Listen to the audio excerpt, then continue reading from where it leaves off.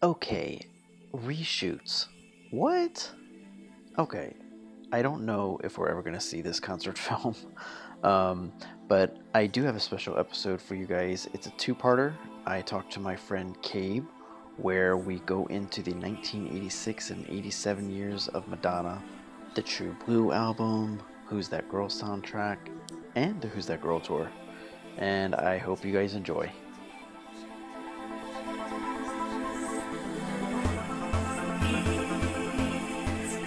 Welcome, listeners, to another episode of the Madonna Get Together podcast. I have a very special guest, listener, Cabe. Welcome. Oh my gosh, Wayne, thanks for having me. This is so exciting. Can you tell the listeners a little about yourself, like, where you're from, kind of like how you got into Madonna? Yeah, no problem. Well, the way that you and I got together, we were talking before we started recording. I was really into the Immaculate podcast, and right before you and I did an episode, the Christopher Ciccone book episode. Yeah. And literally right before we recorded that, I had started listening to your podcast. And so I just want to shout out Stephen and Justin because that's such a great show. And now we're here and continuing. So, I mean, I've always been a fan of Madonna since I was a little kid, but it's gotten deeper and deeper over the years. And I think that, just growing older and even, going to gay bars and just, I think a lot of like older fans kind of give like young people a hard time about not knowing her, which totally makes sense because you're just so passionate about the fucking queen. It makes sense, right? But, I mean, it took me going to, gay bars that would play like older videos of hers and stuff to really kind of take it to the next level, right? And so, I mean, really, your show and that show really helped me just and really during the quarantine, the 2020 really helped me get a lot more. I had so much more time on my hands to watch like, every concert, going into all the deep cuts just made it so much more personal. Yeah. And honestly, I mean, I give you credit for that because it takes a lot of it's a lot to go back on and a lot to kind of get that understanding that this is who this person is and this is how they worked up to their career that we know now. And in some ways, I imagine it might be a little bit harder for you because you weren't there in the moment when these things might have been happening. And I don't even know how old you are, but I'm 25, but so I mean, I remember a decent amount. Yeah. At least from a different era. Yeah. I mean, the first time I really remember like a vivid memory of her is remember CD stores. I I just FYE, Sam Goody. Yes, exactly. I mean, the first very vivid memory I have of her was right because my mom grew up during the 80s, so like I always like vaguely knew of her, and she has always been a legend to me because my first memory of her was her section was, well, one, it was like her and Cher were like the only artists with the one name, but I thought Madonna was a better name. And at the time, her newest CD was GHV2, and I love that cover. And I just remember thinking to myself, wow, she has one name. Her name on GHV2 isn't even on the CD. Yeah. And the cover is half her face. And little me is just thinking, okay, this is no one else can do that. Right. Like she doesn't even need you to see her entire face. It's just like Exactly. with the Immaculate Collection, what we were talking about in the previous episode with my friend DJ Joey is that the Immaculate Collection, the cover doesn't even have her on it. And then even the pictures that are included in there are not kind of like the known image that you see of Madonna. So it's kind of amazing that someone gets to that stature where it's like, you don't even need to recognize me. I'm enough. Yeah. Yeah. That was a great conversation talking about like, yeah, I loved all that previous episodes and DJ Joey. Yeah. He has a lot of great insight because yeah. Yeah. But I find it ironic because you're 25 and we decided to talk about True Blue, which is a big favorite of yours. Yeah. And it's not, you weren't there during the time. And while I was there during the time, I didn't necessarily have firsthand knowledge because I didn't become a fan at that point. How old were you during this era? Let's see. I don't know why I always have to do the math, but I do. I would have been 8. Oh, I would have been 8 gotcha. years old during this time. But like my older sister and my cousin actually was really into Madonna during this time period. My sister took a break from her, and then my cousin, who would always come and stay with us each summer, I just remember her coming in, it was either 86 or 87. I think it was 87 because Who's That Girl, the movie, had already come out. And she was just kind of like obsessed with this album in this time era. Mm. So it does bring back some memories for me. And I do have knowledge of hearing this album before I became a big fan. But let's kind of get started where we got a preview of one of the songs from the album in actually 1985 when she performed at Live Aid, and she performed Love Makes the World Go Round. Yeah. And that was actually, I read that it was intended as the first single, but it didn't end up becoming the first single. And one thing I want to point out, those who don't kind of know this, Madonna is a complete workhorse. She, if you look at kind of like the timeline of things that happen in this era, even things that happened before this era, has nonstop worked every moment in this time period. She's either writing songs, recording songs, in a movie, doing tours, promoting the tours, going on talk shows. Like, there is nonstop movement in her career at this point. So it was very, it was very interesting because that Live Aid performance, she looks totally different than we've seen her look before. She had kind of like dark auburn hair. Her makeup wasn't as heavy. She wasn't wearing all the rubber bracelets or anything. She looked more like Sergeant Pepper's, and I think Prince actually gave her that jacket that she's wearing in that performance. Really? Yeah. But I know this is 85 is kind of more the Virgin era, but I thought it was cool that we got to see her perform something that was intended for the new album. Yeah. No, it's a great 3-song set list for sure. Yeah. Great 3 songs. Have you seen I'm sure you have, the B-roll backstage? I have, with Bette Midler. Yeah. Yeah, where Bette Midler is kind of like, I need to introduce myself to this girl because I don't think they had met just yet. Yeah. And Bette is just kind of like, Madonna, because she was introducing her. Mm-hmm. But yeah, I again, this is a time period where I was alive and I may have known it was happening, but it wasn't something that they showed. It's not something that they necessarily repeated when during the time in MTV. And of course we didn't have YouTube at the time, so I don't think I saw this performance and probably until like the late 90s when I first saw it. How did you see it? They would always pull like clips from it and show it during like an interview or some kind of documentary, but I never saw the full performance into the late 90s. And it was because at this point in time you had sellers of Madonna memorabilia, and I remember having to mail off to get a list mailed back to me of like VHS singles that people would kind of put together for me. And that's how I originally saw that. Hearing you talk about the oh God, what do you call it? The hardships of living in the 80s and well, 90s. no, I was gonna say that. Well, I mean, yes, but the like the conferences that you went to where they would sell all the stuff, that just sounds so exciting because I love, and I know that you do too, the physical copy of Yeah. having something. That's just so Yeah. exciting. And I mean, and yeah, is it convenient? No, you have to wait out line, but all that's so much fun, and waiting and anticipating getting something in the mail. It's so much fun. it is, but I will say that I like having things at my fingertips now. It's a lot easier. Yes, there's not kind of like that drive of excitement that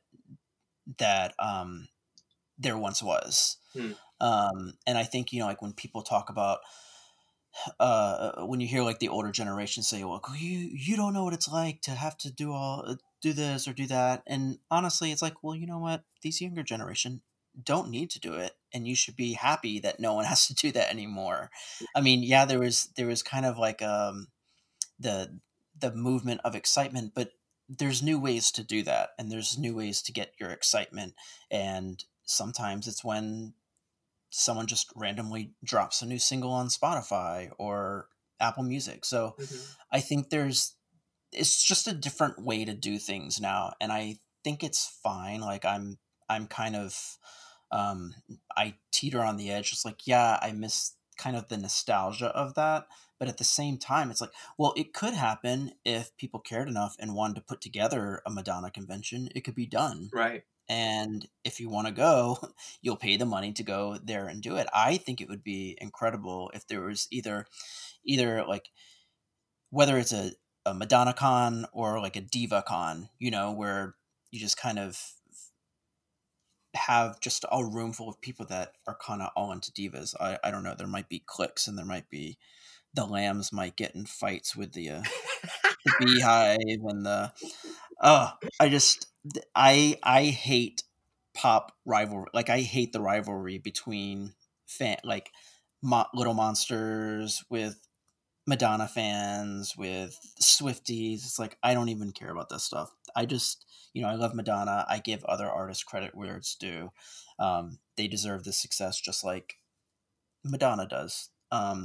Madonna did things a little bit different, and she, broke the glass ceiling so that other artists could follow behind her. But that's that was her contribution. Hmm. Some people appreciate it, some people don't, and I'm just glad to be able to talk to people when they can appreciate it. You know more than me, so tell me, because I remember me growing up watching, oh God, like E and VH1, they would always do like the countdown of like celebrity feuds. And at that Yeah. time, this is pre-Gaga, this was all about Madonna versus Elton John. So, and I know the last time, to my knowledge, was the Golden Globes in 2012, 2013. Hmm. Where would you say the fandom is now in terms of Elton?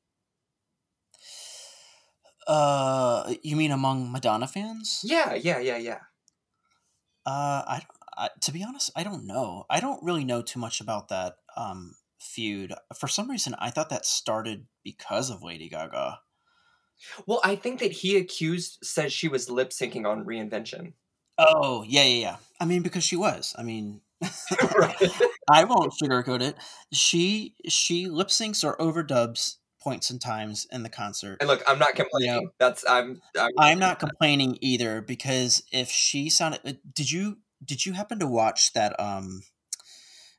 Was it the COVID relief thing that Lady Gaga put together?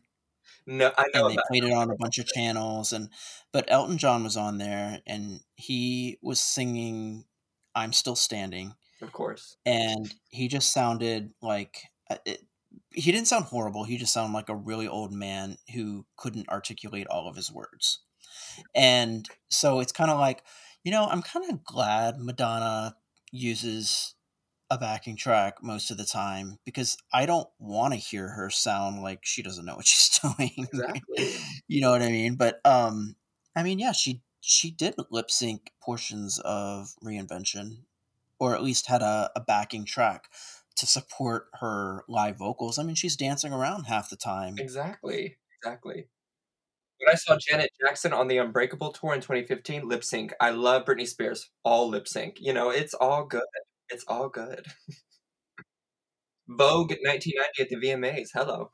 And that was iconic. Exactly. So let's get back to True Blue, because I have a tendency to do this, which I think all It's Madonna fans so do, is easy. we get way off track, and I'm gonna pull it back, and just talk about a couple things that were happening. Did you watch the performance? Like, what did you think about the performance of "Love Makes the World Go Round"? That's not my favorite song, but I love that like I said, I think that's a great holiday into the groove. Love Makes the World Go Round. I think that's a 3 great set, right? 2 iconic, relatively new songs, and then a brand new song. That's a great, I mean, what a better stage to debut it. Well, and the reason I asked you about the B-roll of the backstage stuff is just that there's just so, I mean, especially at Live Aid, there's just so much going on, and it's just so much in her head, and it's just so amazing to watch that performance. And Love Makes the World Go Round, in that performance, you can hear someone in between the sets yell slut, like very, very vividly. I don't know if you caught it. I don't know if I've caught that, or maybe I've tuned it out because I've probably seen it so many times now. But I've I mean, I could hear it. the I mean, misogyny in the '80s is the misogyny even now is kind of like astounding to me that someone would do that. exactly right, and especially at that event, like, why are you here? Why are you Right. here? But then for her to hear that and it be so loud, and then to keep going, and I mean, she's a trooper, and then to do that song. I mean, I would not want it. That's the last song I would want to sing, But she Right. does. She's a pro.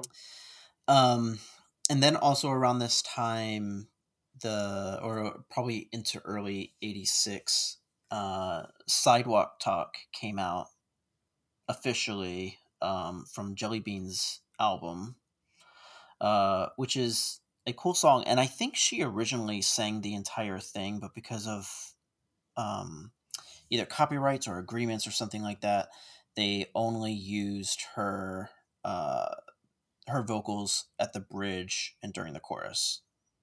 And then someone else did kind of this rap. Are you familiar with the song? I don't know that song. Okay. Well, it's actually a fun song. So I would say it's very 80s sounding. So make a note to go listen to that. Um, I don't know. I still like it, even though, but Madonna has a really great bridge vocal. You should hear that. Has she ever talked about it? No, I've never heard her talk about Sidewalk Talk, like ever. Was it? It's It was a single. it was a single, and I think because she recorded it before or probably around the same time when she was making her first album, but it Mm, wasn't used for her first album. And I think it was originally recorded for that, but it was never used. And someone, please correct me if I'm wrong. But it's a cool song. I like the song itself, but it's the whole song is not Madonna. It's only a portion of the song, so that's why I don't like listen to it that often. what's it about? It's about gossip on the street, so it's sidewalk talk. Oh, Watch where you walk, cause the sidewalk talk, and you can't keep a oh, secret from okay. the ground beneath you. There's like someone doing this rap, and it's really cool. It's another female artist, and if you close your eyes and pretend you can envision Madonna singing it. I love it.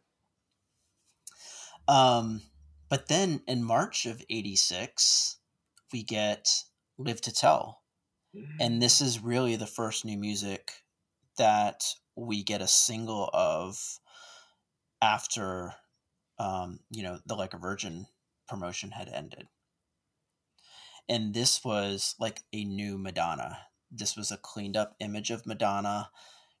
The video is her just like in a chair or standing there in this kind of floral dress. It's something that people weren't expecting to see.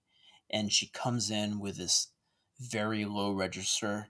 Everyone, the thing that people used to say is she was like Minnie Mouse on helium, at least for like her first 2 records, very high pitched, nasally. And then this was just her range had just become a little bit more dynamic with this song. Now, some people will argue with me that this was the lead single for True Blue, but I kind of say it wasn't. And here's why. So, if do you listen to Inside the Groove? Mm-hmm.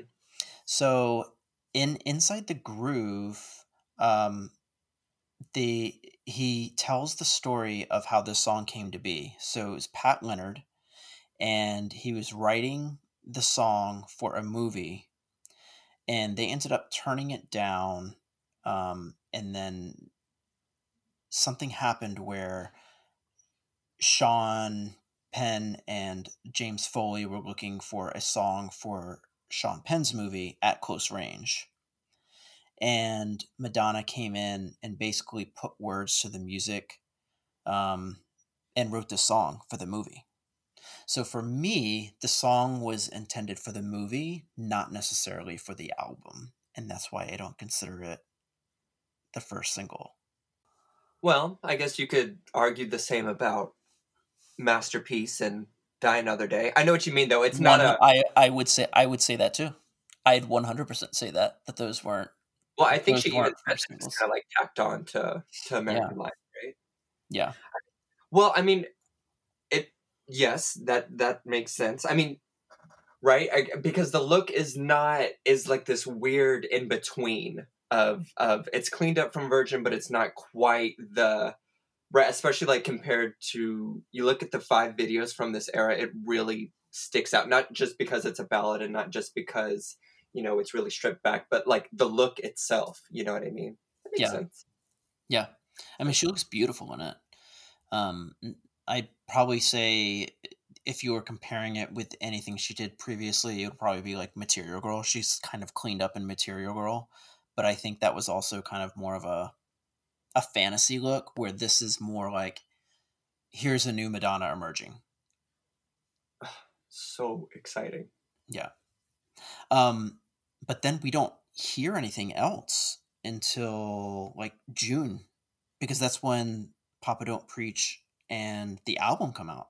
I I can only imagine what kind of like the fanfare or the build up to this album is, because I'm just like, again, I may have been alive, but I wasn't paying attention to what was happening around this time period. Um, but and actually, this year is the 35th anniversary of the album. You're kidding, really? I mean, we just had. Oh my. Well, it feels like we just had 30 of Like a Prayer. Oh my god. Yeah, Ugh. isn't that crazy? I'm like the Crypt Keeper. No, it's good.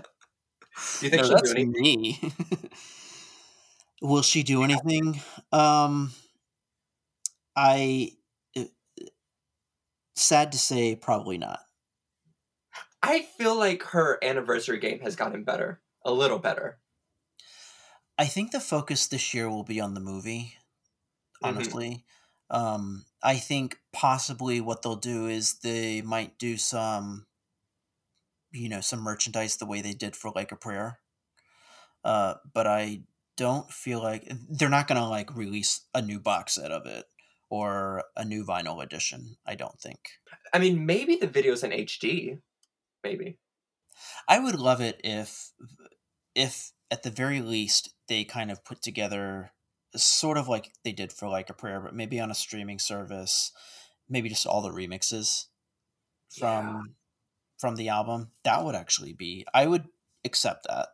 I'd prefer definitely like a big CD edition re-release, um maybe with some, she wouldn't even have to put any like unreleased stuff on there. I would take the album on one disc and then a second disc of all the remixes. Yeah. That would be fun. But True Blue is her biggest selling solo album. Um, Period. period. That's Madonna's biggest selling solo album. I'm saying solo album as if she has like duet albums or anything, but it's her biggest selling album. Wow, I didn't know that. Yeah. Wow, I thought it would have been like a Virgin. No, so if you kind of look at the traction of releases, Madonna was her introduction, and that became really popular. Like a Virgin was extremely popular, but True Blue was her. This was a change for her. So she came out with a brand new look. She came out with a brand new sound. Her sound is different, even though she's working with the same producers with Stephen Bray and Patrick Leonard. And she actually got production credit on this album too. But this was kind of this new glamorous look. This was the introduction to her reinvention, essentially, because she comes out with this short, blonde, platinum blonde look, and she just looks so different than we had seen her before. I mean, one of the reasons I really love this album, this era, is because it's just the undeniable arrival of a superstar and an Yeah. arrival in a limousine. You know what I mean? It's Hmm. just an undeniable. I mean, people are still trying. You know, there's always haters, but it's just so both from the artistry, the music itself, from the opening of "Papa Don't Preach" on the album to, I mean, just it's just undeniable. I just keep reusing the word. It's just undeniable. I mean, it is because this was superstar. She was at the superstar level at this point, so she kind of built up. But I think this is when she started believing her own hype, where it's like, wow, I am really famous and I can really do bigger things with what I'm doing. And she did. I think this album, I believe, was just kind of more of a love note slash inspired by the love of Sean Penn.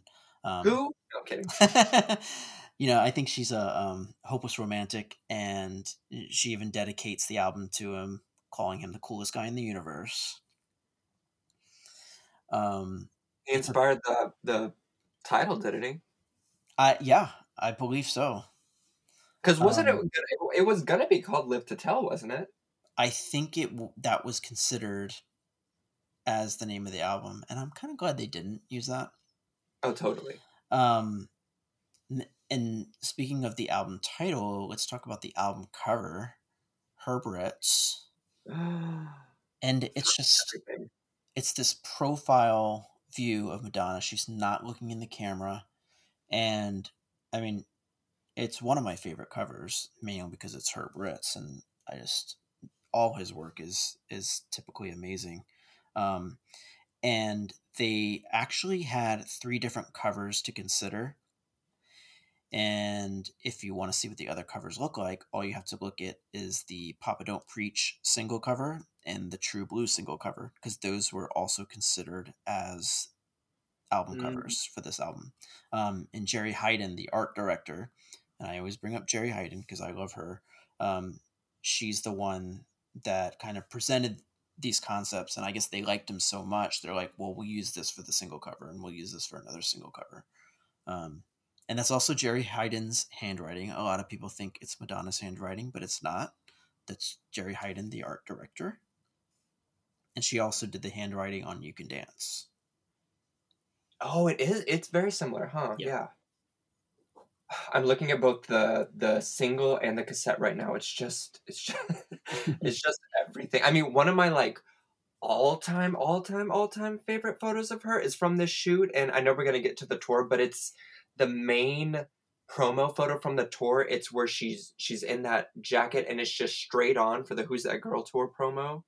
Yeah. And I think it might have been like the close up of the face. It might have been that weird composite image from Celebration, but it's just, ugh, it's Yeah. everything. It's everything about this era is amazing because I talked about how Like a Virgin was kind of the start of her commercialization for herself, but this just took it to a whole new level. Is this would have been your first choice for the album cover? Yeah. Well, it's hard for me to really say because it's Right. kind of like it's been there for so long. I don't know anything. Well, I do know that there was other considerations, but this was a perfect album cover. I even think the True Blue single would have been a good album cover, but I was gonna say that's my runner up for sure. yeah. Continuing the theme of the straight on, dead on, Mhm. looking at you. Yes.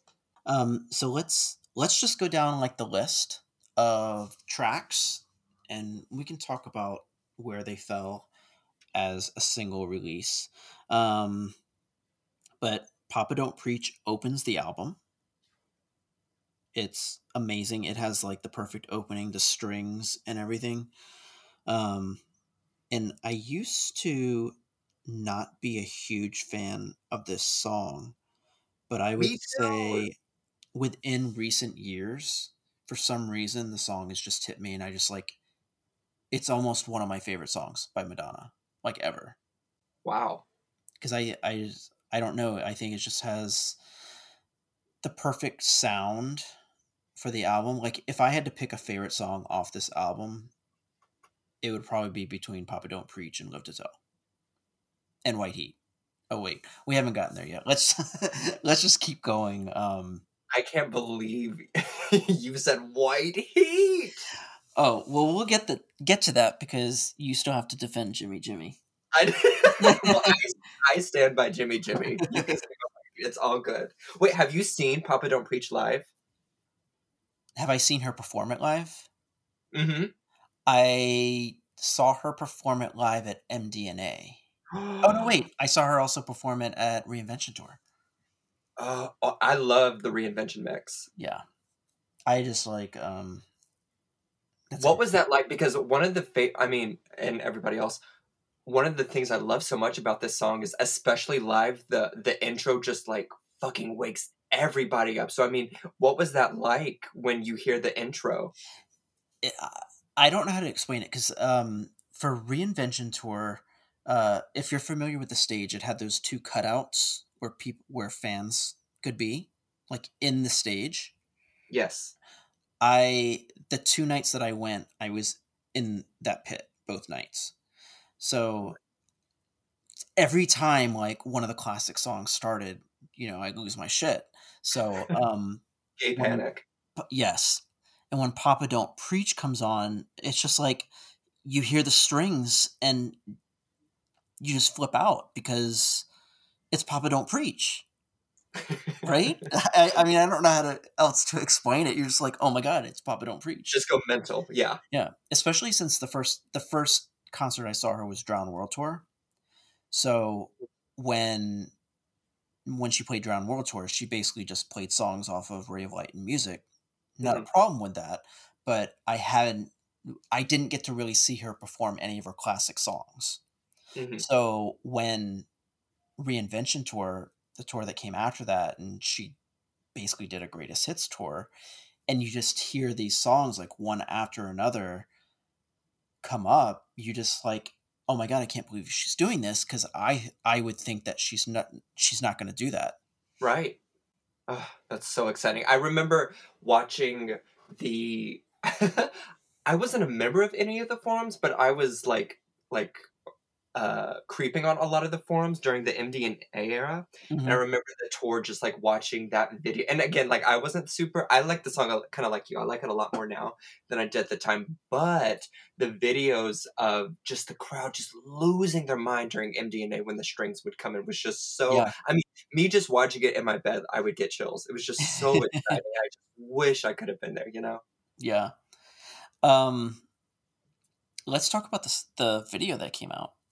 So Please. again, this is like the new Madonna. This is the first time we see her with platinum blonde hair. There's two parts to this video. There's the performance part where she's dancing with her bustier and I don't know, I guess biker pants or yoga pants. The Little Capri's, aren't they? capris. Yeah. And she has some iconic dance moves in that. And have you watched do you watch RuPaul's Drag Race? Gigi Good. Yes. Gigi Good. I've literally been obsessed with watching that and listening to that the past couple weeks. I don't know why, but It's so good. it's and they emphasize like, hey, there's some iconic dance moves and you have to get them down or it's not going to be good. Yeah. So, but it's it's a really great video, and at the time it caused a lot of controversy because the video was about a girl who needed to tell her father that she's pregnant and that she's keeping the baby. I think the reason why it caused controversy is one because she's playing a teenage girl, and kind of ironic because she's like almost 30 in this video. People that know how old she I always is. forget how old she is during this era. Yeah. Yeah, she's like 27, 28, I Oh my think. gosh. Because she was 30 in 1980. she was born in what, 58. So yeah, she's 26. No, she's 28. Wayne, can you do math? No. But yeah, it caused some controversy because it's almost like she's advocating for girls to get pregnant. That's how it was looked at, which is ironic because the same people that I feel would be concerned with her advocating pregnancy would probably be the same people that wouldn't want her to get an abortion. So Right, pick which right. one you That was want, because teenagers are going to have sex and sometimes they're going to end up pregnant. even when I was a kid or like a teenager and I heard this song, I never took it that way. I always just thought about the song as just her like her telling her dad that she's made up her mind and it's her choice. Yeah. And that it's a very, very difficult decision. I never thought it was pro or anti anything. If anything, I thought it was just, I mean, I guess pro choice, but I don't even think at that time I was thinking about it that way. I think I was just thinking it's her just telling her dad that this is her choice and this is the decision she's made. Is it an easy decision? No, but that's what the song is about. Right. And honestly, though, if you just listen to the song and you don't watch the video, it can be ambiguous. It could be, I'm keeping my baby, as in, I'm keeping this man that I met, Mhm. because I feel like, it can be taken both ways. And when I would listen to the song, and again, I never paid attention to the video. I think that's what I got from the song when I would listen to it, because I didn't really understand the complexities of, you know, telling a parent that you're pregnant when I'm, 8 years old at the time. Mhm. Her acting is really good in this video. I was rewatching and I was like, wow, this is like up there with Bad Girl. This is very good. I love this video. I love the way she looks. There's a nip slip in there that was never caught. Really? Yeah. You won't catch it on YouTube because they've airbrushed it out or whatever, but if you have the Immaculate Collection on DVD, or Yes. if you can get a hold of that, slow-mo it at the I sound like a dirty old man saying this, but if you slow-mo it at the point where she's kind of doing the dance where she arches her back, her Yes. boob comes up, and if you pause it at the right moment, you can see her nipple. Oh. That's two things you have to do. You have to listen to Sidewalk Talk, and you have to watch Madonna's nip slip. I love this homework. This is great. University is great. um, I went to. I've been to New York City a couple times, but when I went, I think it was like 2 years ago or a year and a half ago, I purposely rode the Staten Island ferry just so I could um, kind of reenact the video. That's the life of a stan. Did you have the outfit? No, but I did also go to Battery Park. Oh my god. The whole like Desperately Seeking Susan. I was able to get some shots of like a building that was in the background. I'm like, okay, this is where she was standing. Have there been, and there must be Madonna New York tours. I guess, Has to be. Has but to be. honestly, if you, yeah, and some people, when I tell people that, some fans are like, well, did you go to her apartment? I'm like, no way, I would never do that. I'm just not that kind of fan that would go to someone's house or where they live. It just You're there for the feels artistry. right.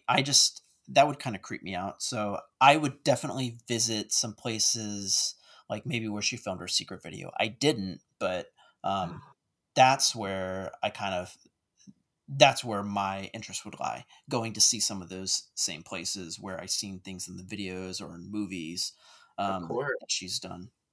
Yes. Um, Debbie Mazar is in this video, along Yeah. with Erica Bell, and we will see them pop up in another True Blue Yes, we video, will. aka And Daniel Leo, the actor. yeah, He's so good as the dad. yep. Papa. And I think this is before. I think he was a known actor, but not like at the. I don't know. I don't know what his like level of actor status was at that point in time. But I do know that he went on to do some really great things, and then when he passed away, Madonna gave him a mention, like, on her social media, which was really nice. I mean, their scenes together, I mean, especially, like, at the end, I mean, she is when he comes into her room, I mean, she is really scared of him. Yeah. I'm believing the story, like, when I'm watching it, I'm believing what they're doing, I'm believing what they're saying, I'm believing in what they're doing. Yes, and the even the exchanges with, the way she looks at the guy, and I Mhm. really love the scene where they're kinda canoodling on the ferry, and then the older couple looks at them and kinda gives them the approval. I mean, her acting is so good, let alone and the close-ups of the when she's in the bustier. I mean, she's just not only is she serving dance and sex, Mhm. but it's story, it's It's in her emotion. face, yeah. Right, that's why I mean, this is why I think it's The Arrival, because it's so I mean, I keep saying that word. I mean, the first 2 hours are amazing, but this to me is just kind of the first elevation of a true blue artist, let's say that. The thing on the ferry that always got me was, like, I don't know what they're eating, if it's breadsticks or a pretzel, but it looked really good.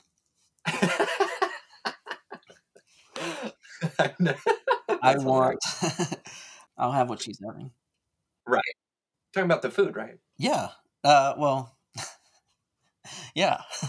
I mean, there is definitely a definitive history of good-looking men in Madonna videos. Oh, yeah. Mhm. Oh, yes. I mean, she can pick them. Yeah. The last note I have about this song is I kind of hear it pop up somewhere else, and it's in Gwen Stefani's Harajuku Girls. Are you familiar with that song? Yeah, If you yeah. listen to the opening of it after they kind of do the full opening, you kind of hear these strings come in, and it sounds very similar to Papa Don't Preach. Well, yeah, and the Love Angel Music, Baby. I mean, that era, especially like the hair is very kind of True Blue / Breathless Mahoney. Mhm. Oh my God, I haven't listened to that song in a long time. Oh my God. You're welcome, Gwen Stefani. Sorry, that's from the Rusical the Musical. No, it's so good. Okay, so track 2. I can't believe we've been talking for this long and we're only on track 2, but we will get there, I promise. Track 2, Open Your Heart. Now, Oh, this is kind of strange. What I find kind of strange for me, because this is actually the third single, if you include "Live to Tell" as the first single. This is actually the oh no, it's the fourth single off the album. True Blue came in September, but it's really weird because True Blue, the single, was released in September when the track before that, which was Papa Don't Preach, was released in June. So it was like a huge gap in time, and we'll get to why that was in a minute. Um, but for Open Your Heart, that was released in November of '86. Um, and it was around the same time that Shanghai Surprise was released as well. Are you familiar with the movie? I'm familiar with it. I've not seen it. Have you? I've seen it. It's it's fine. Madonna's choice in movies, she kind of likes to do these kind of screwball comedy movies that she was inspired by from like the 30s and the 50s and stuff like that. So it's very much like a Um, I don't want to say Casablanca because I think that would be disrespectful, but it's kind of in that tone where it's two people that are on a mission to do something, but they get involved with hijinks, and there's really this guy you think might be the good guy, but he's really the bad guy. It's something to do with that. It's not her greatest, and the fact that they didn't even put one of her songs in that movie is kind of probably why it Come on. failed. I've only seen like them. I mean, talk about it in clips. The only clip I've ever seen is the scene where they're in bed, and Yeah. oh God, what's the exchange? They're like, "Let's get this over with," or something. Maybe I'm messing that up. I feel like Yeah, that's not no, right. I think she did that. She wanted I don't know, I think she was doing it because she's a Is she probably a missionary. nun? A missionary. She's a missionary, so um, she was doing it for the lore. I don't know. I don't know. That's so funny. I'd have to go back and watch it. I Wait, haven't she's watched it doing in it so for the long. what? The Lord, because she Oh, was a oh. missionary. She was there to help build schools or something like that, and she was and Sean Penn is playing like this I don't know, criminal, but he knows how to speak Mandarin, so they needed his help with something, and in exchange, they had to do something, give him some money or something like that. I don't know. It's it's kind of a weird plot, and the fact that George Harrison, one of the Beatles, wrote the music and it's horrible. The music is horrible in it. Is kind of disappointing. Didn't you say that you're planning on doing like a A after the music movie, and a yeah. movie? I will. So I kind of gave some of this away, but um, I believe she was filming. Well, I guess she would have had to film the movie before she even made the album, but I think the movie was released around this time. Um, I think. I don't know. Listen, It's so it's damn let's just go back to the album. Open Your Heart. Second track. It was originally written for Cyndi Lauper. did not know Uh, that. and there's actually a really good story if you listen to Inside the Groove.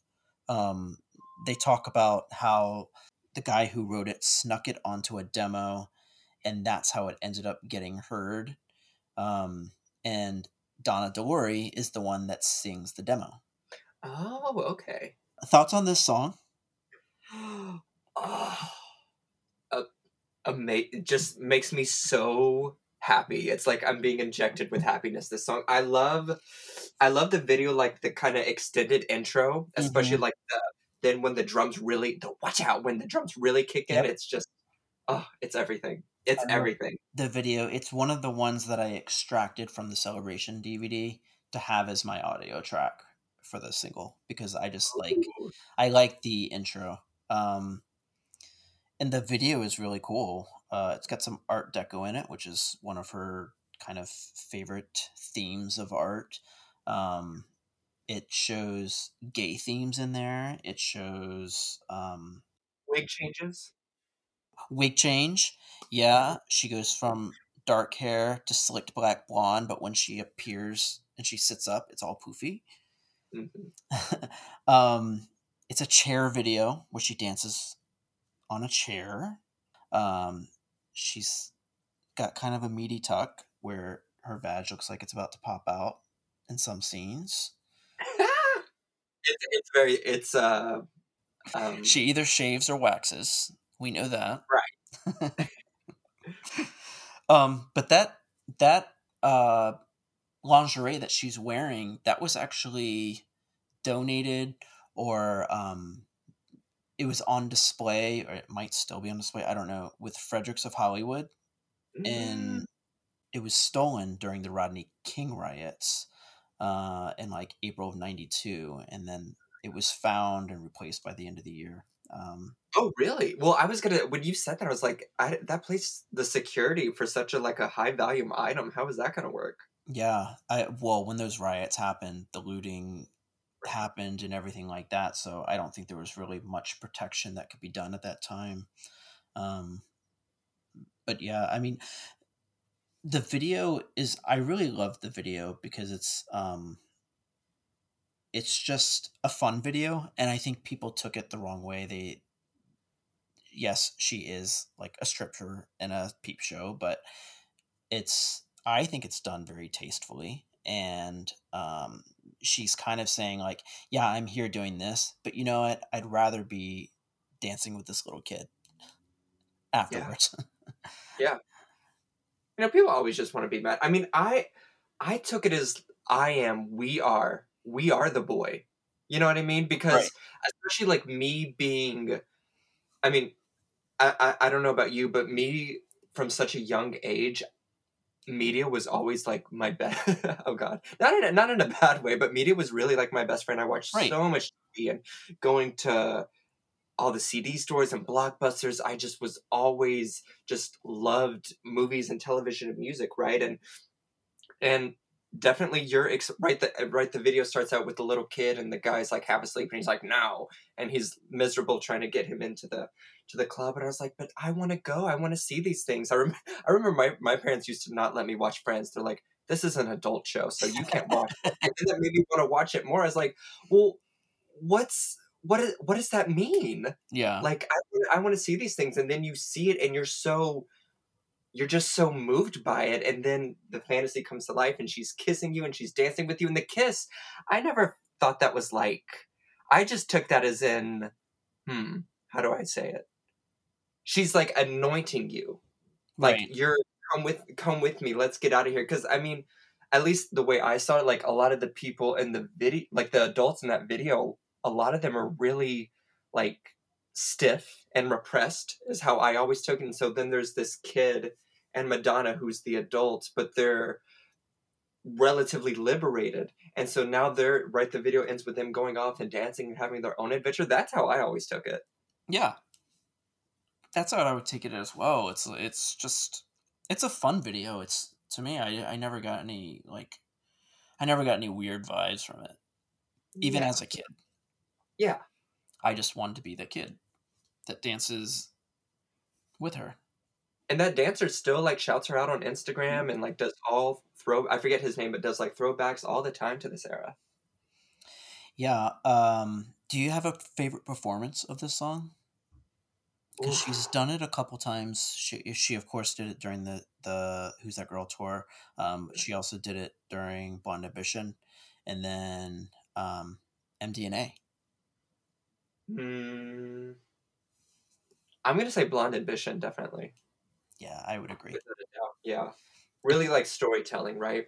And right, Yeah. I mean, one of the reasons I love this song is this helped cure my COVID depression, because I would just sing this song all the time because it's just it's so relatable. Just like begging someone to see you. You know what I mean? I I love really that. like the performance. I love that.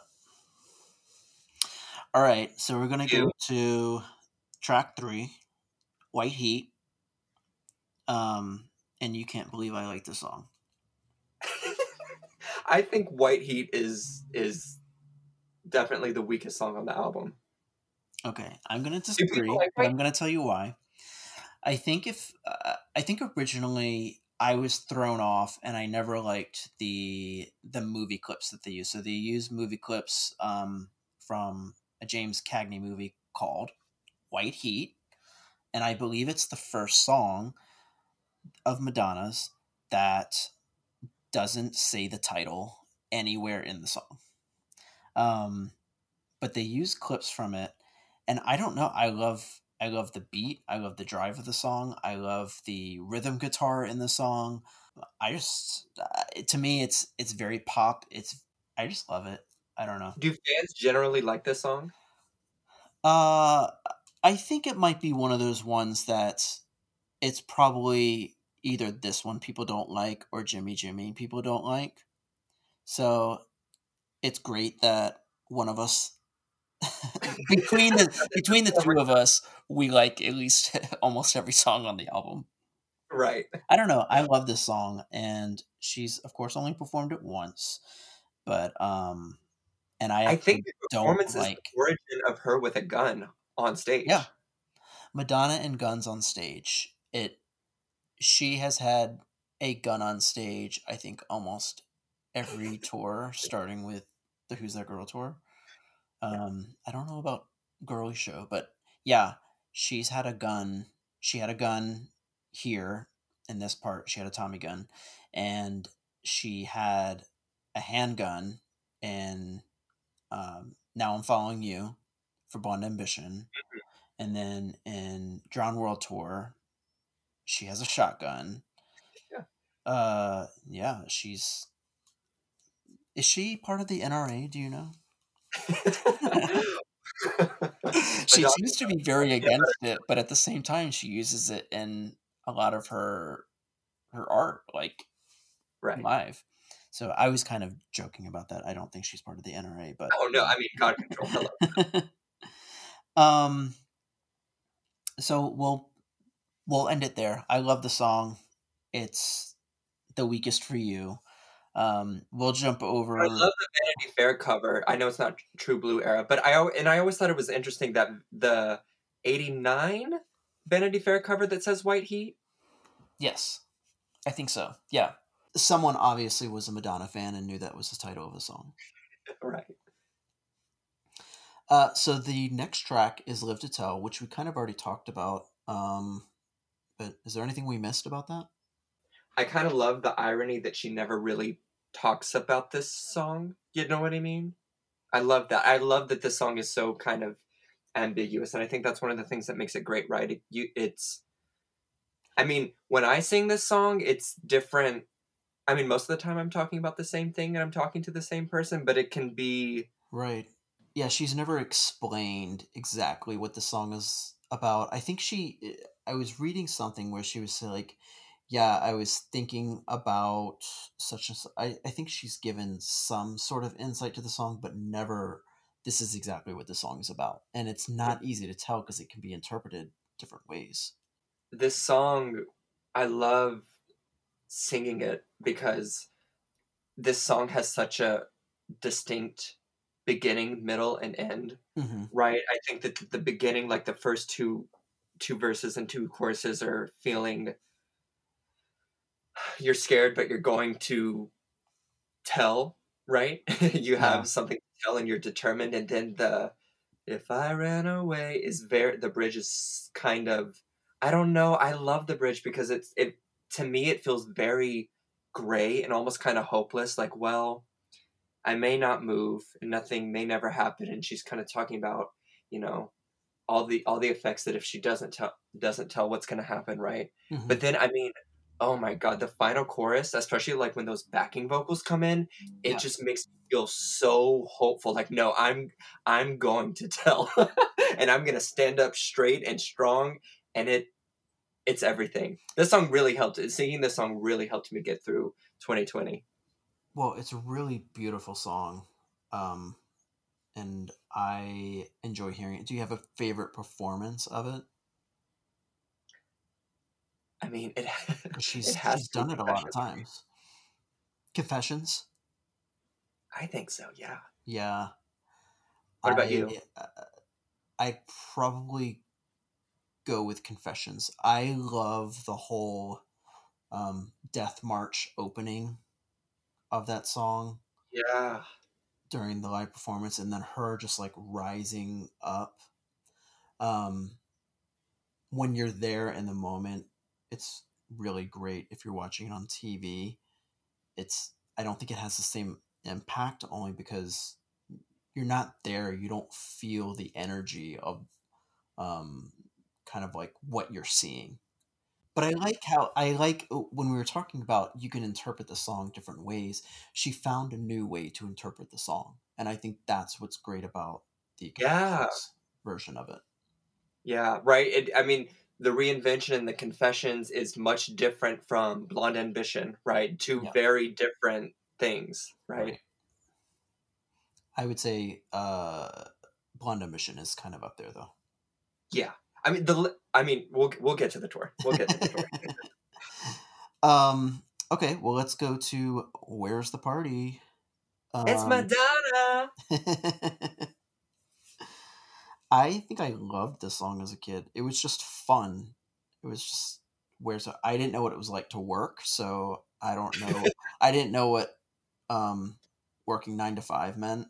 Like you don't have the concept of that as a child. You're and waiting for the weekend because, I mean, yeah, you have school and everything, but the weekend was when you got home from school, and I don't know. I just never understood that concept, so it was just fun to dance to.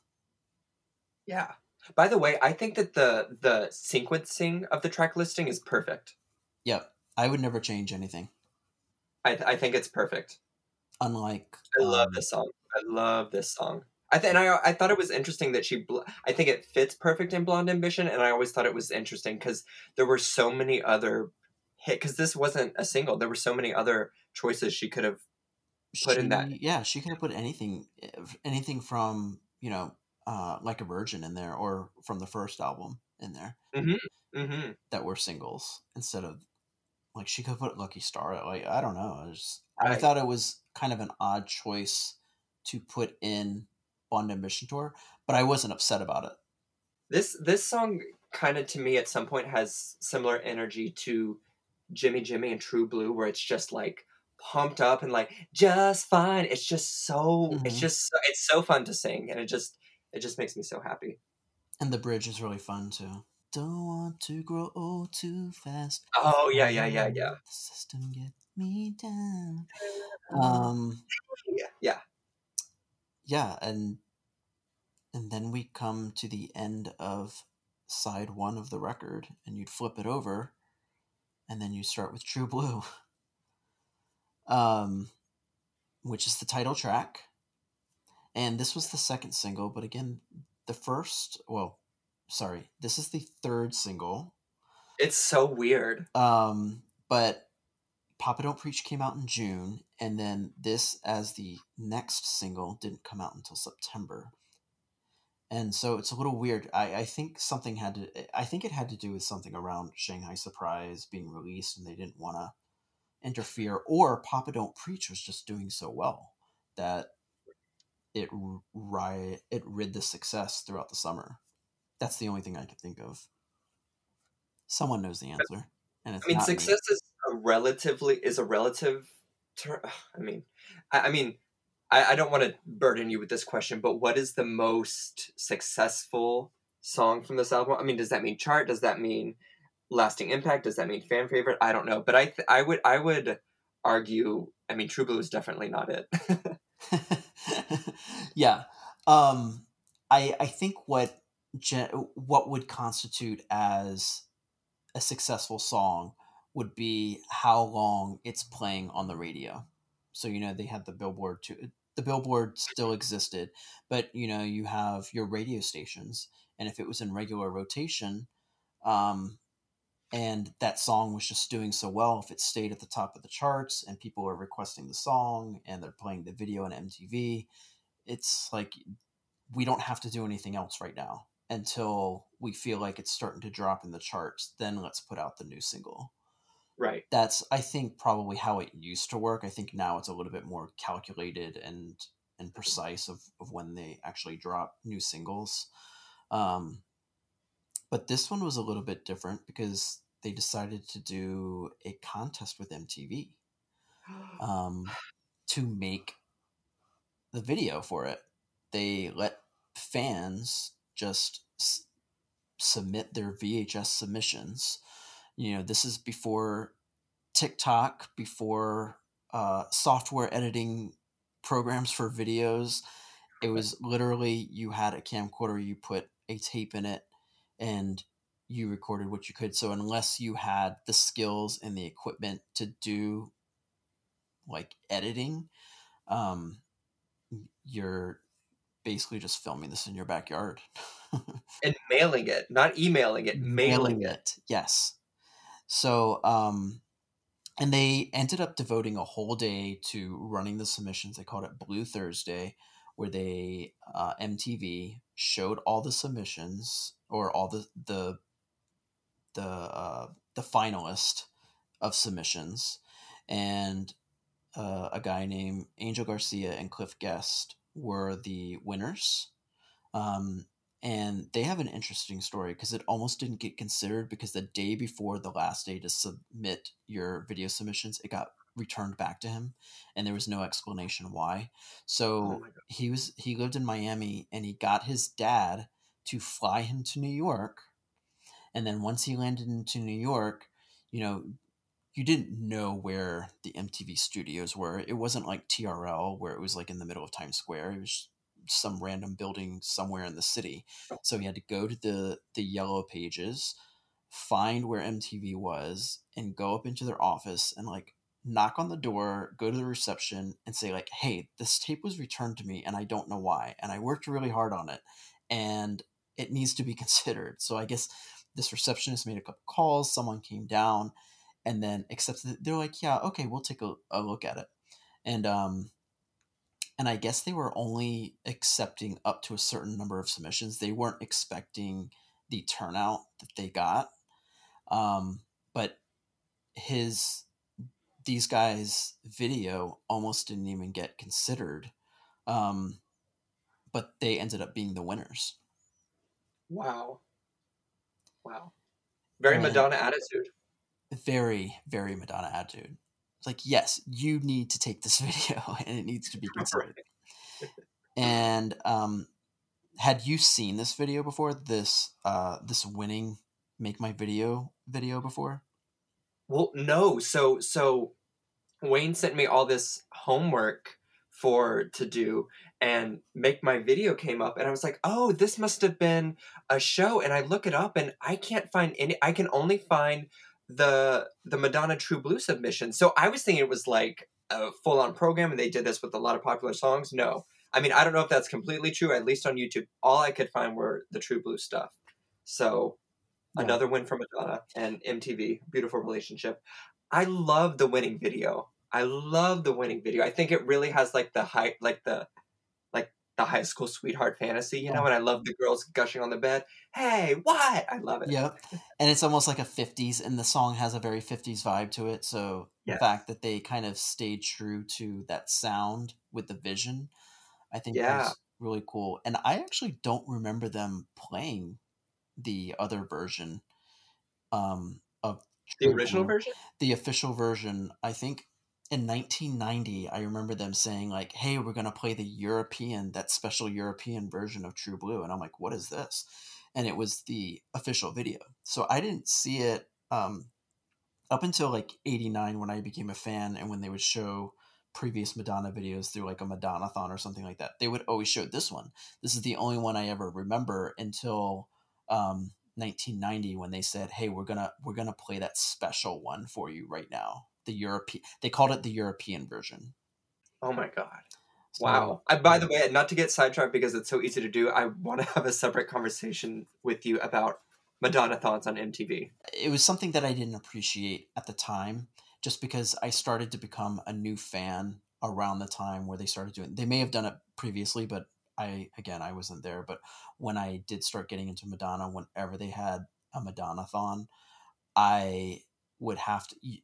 These are the days where you had to record everything yourself. So when they would come on TV, we weren't rich, but we did have a VCR, but we didn't have like blank tapes to record on. So I'd end up like recording over stuff like home movies and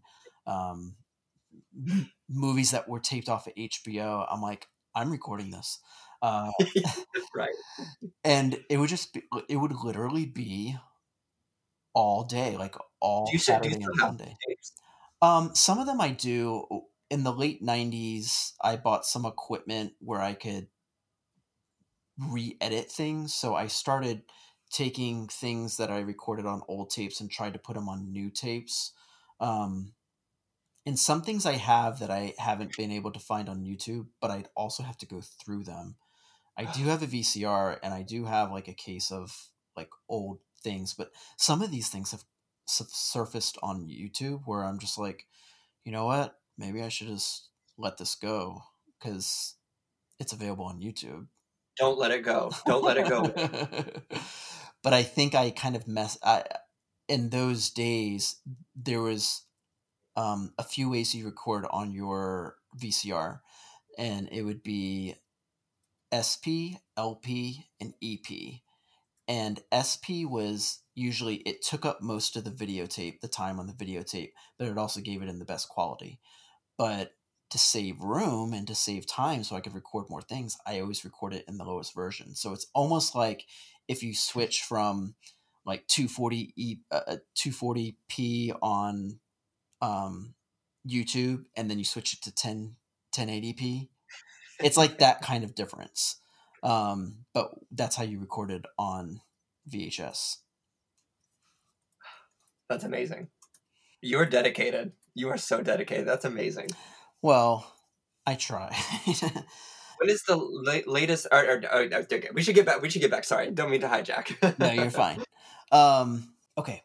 back to True Blue, the single. So when the European version came out, which we all know as the official video, Debbie Mazar and Erica Bell show up again. And there's a third girl, and I have no idea who it is. I tried to look it up, and if someone's out there and can let me know, please let me know. But it only if you look at, there's an IMDb for this video, and it only shows Debbie Mazar and Erica Bell. Shady. Right? That other actress, I hope she got paid, but she was in that video. Who is she? Okay, I'm gonna be Who's honest. that I don't girl? know who Erica Bell is. So Erica Bell was one of her dancers when she first started. So if you're ever watching Lucky Star, Mm-hmm. her brother and Erica Bell are the ones dancing in the background. Erica Bell was one of her dancers as she did her club tours and for her first album. Mm. So also around this time, she accepted the Video Vanguard Award at the Mm-hmm. 1986 Video Music Awards. And she's wearing the same dress that she's wearing in the True Blue video, Yeah. which these days she would never, ever do. Both wear that dress and B repeat. She's like, hey, I paid money for it. I might as well get the most out of it. No. Right. But I believe this was the first year they did the Video Vanguard Award. And she's receiving it in 1986 after only being out, for 3 years, which I thought was a great accomplishment considering she is the first recipient of it. Insane, right? Yeah, and then they renamed it to the Michael Jackson Video Vanguard Award. I forget what year they did that, but I forget other people that have gotten it. I think Janet Jackson has gotten it, Paula Abdul, Britney. Brittany has gotten Missy it. Elliott got it a few years ago. Pink. George Michael got it. George Actually, Michael. Madonna presented to George Michael at the 1989 Video Music Awards. Oh, that's right. Not to jump ahead, but that presentation is a performance in itself if you've ever seen it. No, it is. And you can kind of tell even like the when her acceptance speech, you can tell that, I mean, yeah, it's the highest honor award of the night, but you can tell because the legacy of that award as time has gone on means so much more to culture and to the artist, but you Right. can tell at the time it's like she's like, where am I? I'm tired. Like, you can tell it's not as I mean, I don't think she realized the significance of the award at the time. I think that's just what it is, and kind of she just, oh, I need to show up here and accept this award, but I don't think she really understands the significance of what that award meant at the time, because I'm not sure it may. I feel like they probably created it for her, and then they just continued the tradition. don't they say that when they give it to her, like, for wait, maybe I'm mixing this up, that she like essentially like helped create the music video medium, or am I totally mixing that up? I wouldn't say she helped create the music video medium. What I would say is she helped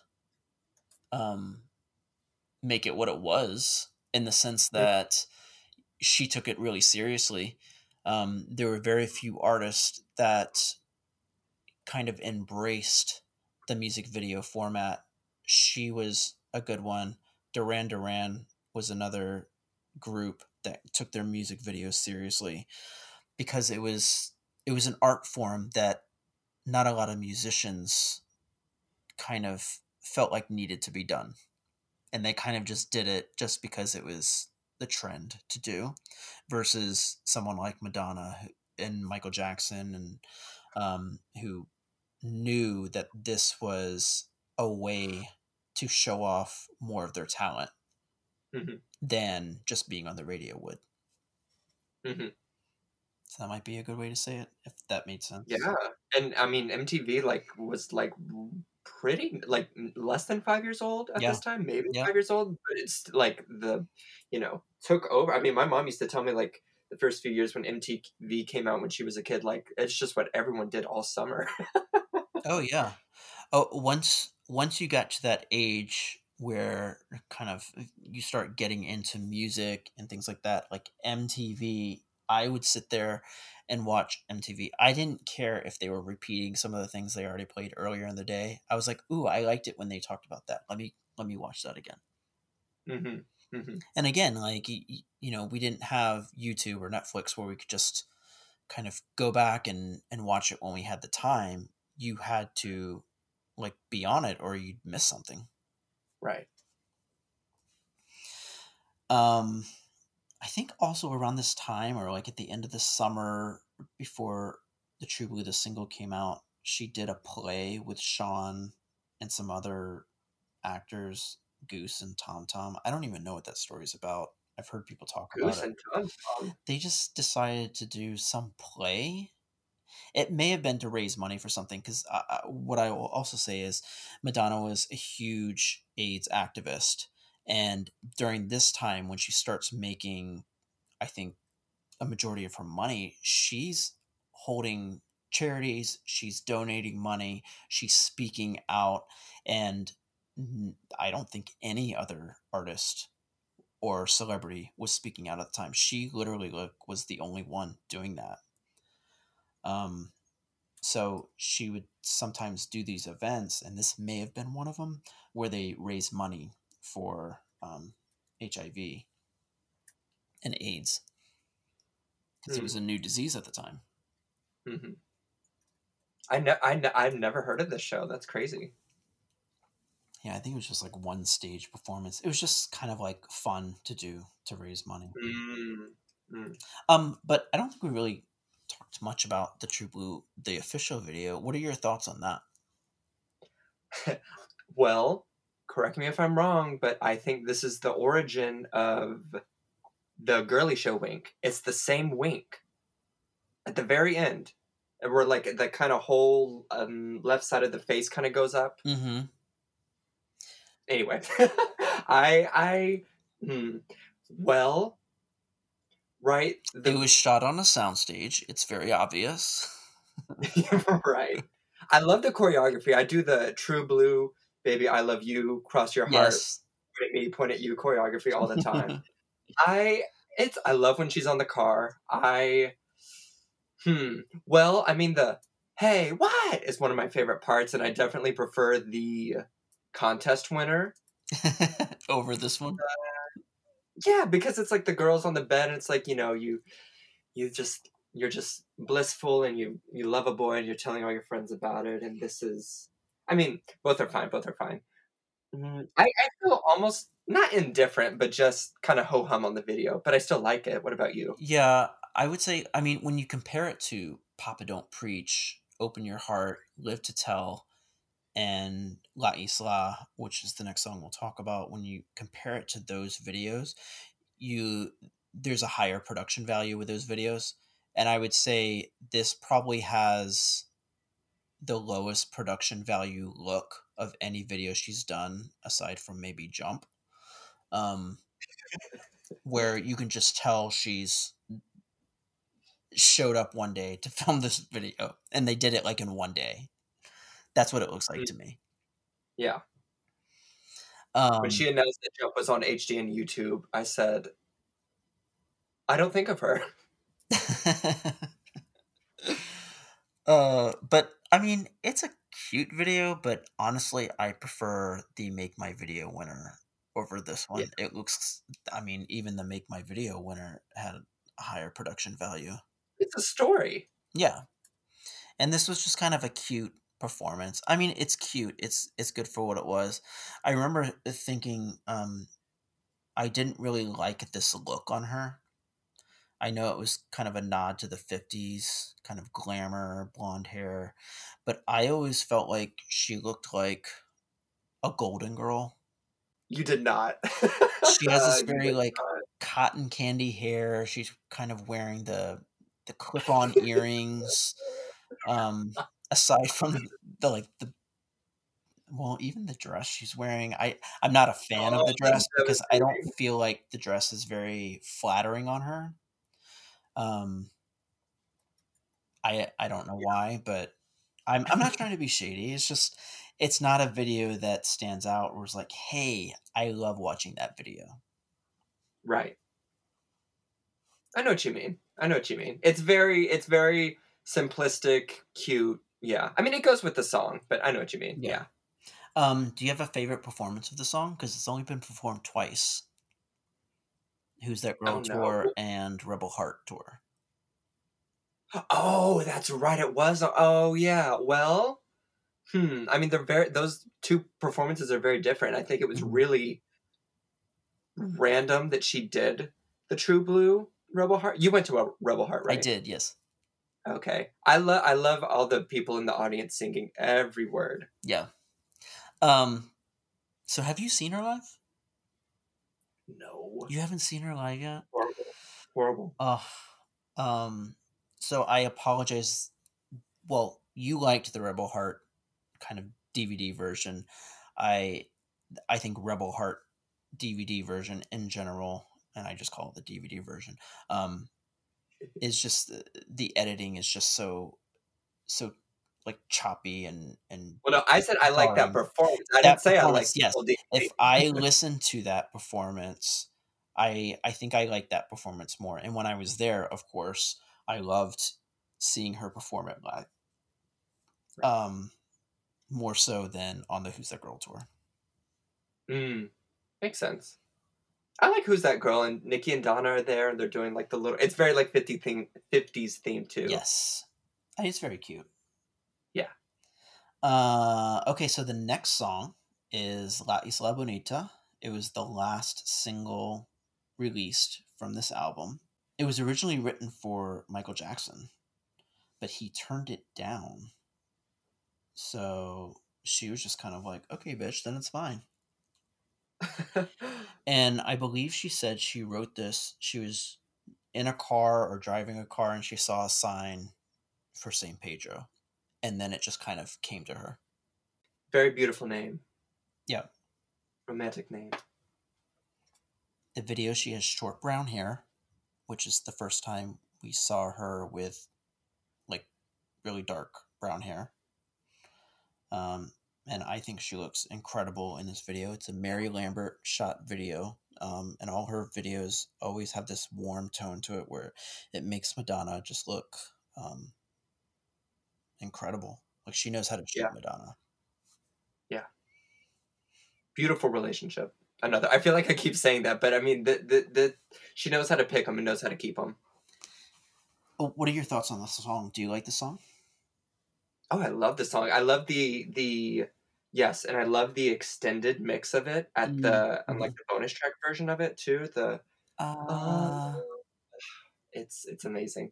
You know, Britney did a unreleased demo that sampled this song called "Love to Love You," and it's not the best song. I mean, I think there's a reason it didn't get released, but it's still great, and it has a.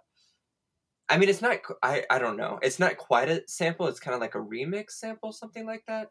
That's a very. I always think of that too, and I think that when I listened to that Britney song, that was the first time because I remember people in the comments were like, "Oh my God, La Isla," and then that's how I kind of discovered it from there. I love the song. I mean, please stop performing it though. I have a favorite performance of La Isla, and then I also have a least favorite performance, and that's what she gets when she performs it that many times. I love the Girly Show version. That's probably my favorite version. I just like the way she does it. It's she takes this kind of Latin theme that she does in that section of the tour and amps it up for this song, I feel like. Yes. And I just love it. And then my least favorite is probably between Confessions and Sticky and Sweet. Yeah. Why those two specifically? Well, I think the reason why for Confessions is because I believe that instead of La Isla, it was supposed to be everybody. She was supposed to perform everybody. So I kind of hold a grudge against it for that reason. But I also don't like the treatment where they kind of change the cadence of and melody of the song. And they do it very Right. similar in Sticky and Sweet, but they add all this kind of like the fiddles and things like I didn't connect with it with those two tours. I didn't know about everybody. I mean, that would make sense because I remember when she was doing those club shows, Mm-hmm. everybody was in that set list. Yeah. And I love that mix. Let the DJ shake you. Oh my god. Well, yeah, and I felt like that was a more fitting song, but I mean, I don't know. It's her tour. She can do what she wants. But I just didn't. It wasn't my favorite performance of it. Mm-hmm. A lot to choose from.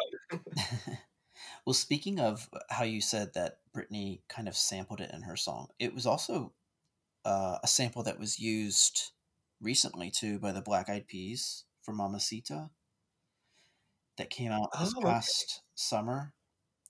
Um,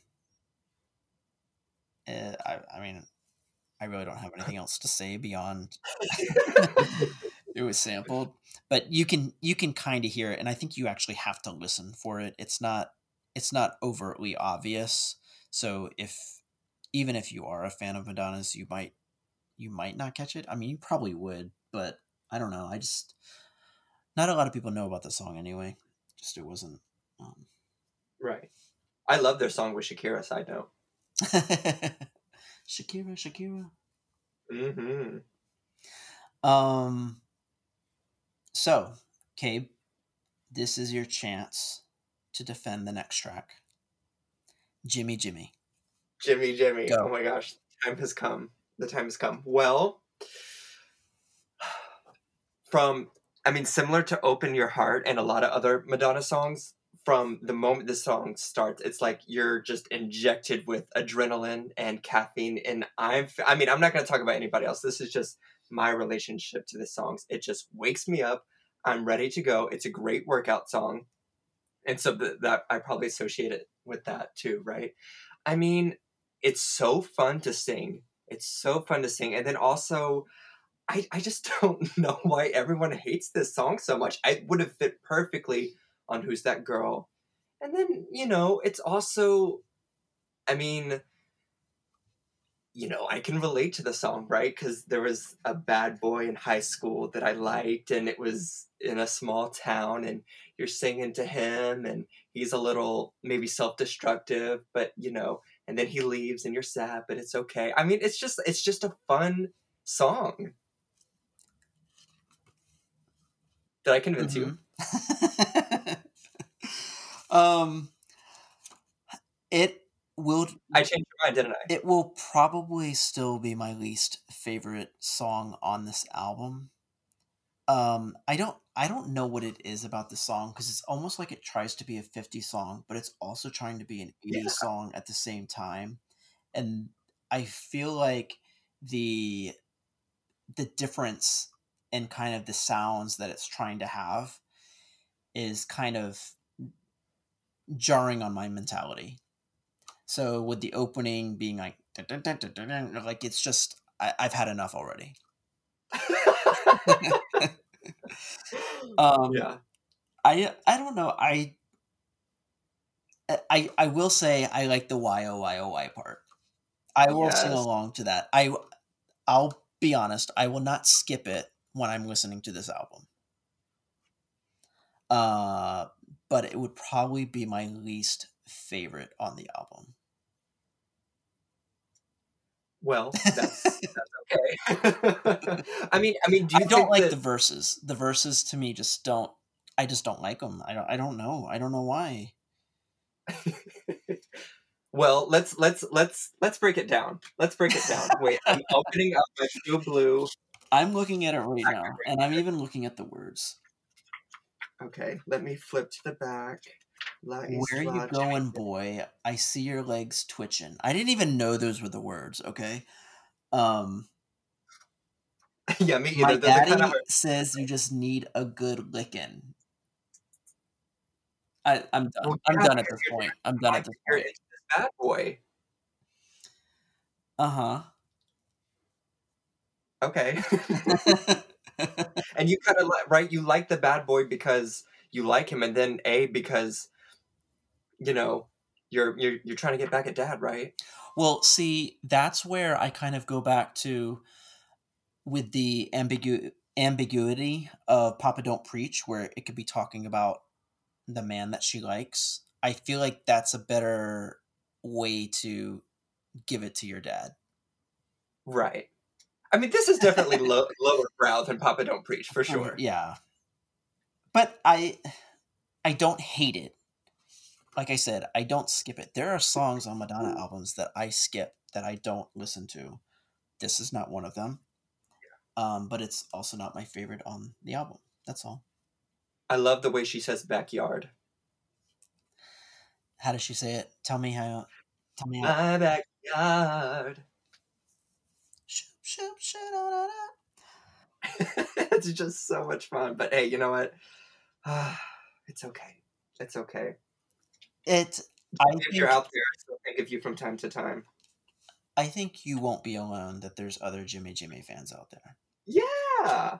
No, but I do. Well, no, but when we were messaging and I was trying to convince you, I wrote you an Evita style letter to let me on. And I told you that I, love Jimmy Jimmy. I feel, but the reason I mentioned that is because I feel like a lot of fans like really don't like this song. Well, I'm hoping that the fans don't like the song because they don't like it versus, well, other fans said they don't like it, so now I'm not going to like it. Right. I hope that's not the case. But it is the next to last song. And so the last song is Love Makes the World Go Round. And we kind of already talked about it because it was intended as the first single and she performed it at Live Aid. But she closes the album with it. And I think I like it as a closer. Yeah. This song kind of has a Brazilian like carnival sound. I mean, not exactly. It's a little bit more cheesy, but it's Madonna's version of carnival. Right. And I love it. Na na na na na na. Yeah. I mean, okay, not 9 is a very weird track number, right? Yes and no. I think that was kind of standard in those days. Most albums had 8 to 9 tracks on them. Mm-hmm. And they'd run between 35, 45 minutes. Before we start getting to like the late 80s, early 90s, where albums would run for like almost an hour and you'd get like 3 to 4 additional tracks on there. But yeah, I think it ends very well. And she did record 2 other songs for the album, but they weren't used. So one was Spotlight, which we hear later on You Can Dance. Yeah. And I think the reason why she didn't want on the album because she felt like it sounded too much like Holiday. And I believe it was written by the same people that wrote Holiday. And then she wrote this song called Each Time You Break My Heart. And she ended up giving that song to Nick Kamen. I think he was a British recording artist. So he has a recording of it, and she sings background vocals on it. Oh my gosh.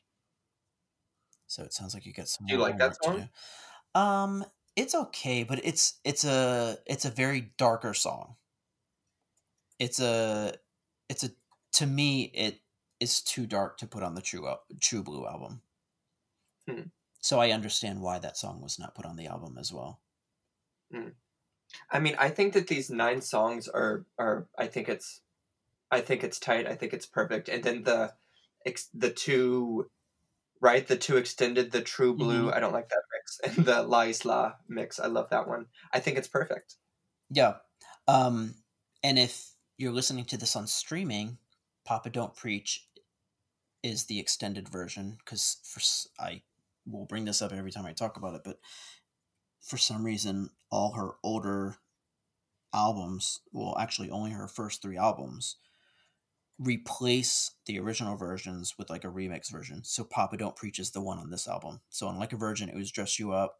On the first album, I believe it's Borderline or Lucky Star, where they replace the original version with the remix version. And I Yeah. don't like that. I mean, I like having the remix version on streaming service, but I don't want you to replace the original version. Exactly. Right. By the way, real quick, do you prefer Live to Tell True Blue or Live to Tell Immaculate Collection? Live to Tell True Blue. Me, It's the full yes. version. I do Yeah. prefer Papa Don't Preach on Immaculate Collection, though, because you get the echoing of the voice at certain points. Mm. Mm-hmm. Or she goes, "Keeping my baby, baby, baby." Like, I like hearing that, and there's another point in the song where they do it too, but I can't think of it right off the hand. Yeah. So let's talk about some of the releases of the singles really quick, because we talked about kind of the remix versions, and there's the True Blue color mix, there's the La Isla extended mix, there's an Open Your Heart extended version, which she used primarily as the basis for her opening of Who's That Girl tour. Have you ever heard that before? Not the Open Your Heart one, no. Yeah. So, Is it on streaming? I don't believe it's on streaming. So, but you could probably find it on YouTube. Okay, friends, stay tuned to next week when Cabe and I continue this conversation and dive right into 1987 at the Madonna Get Together.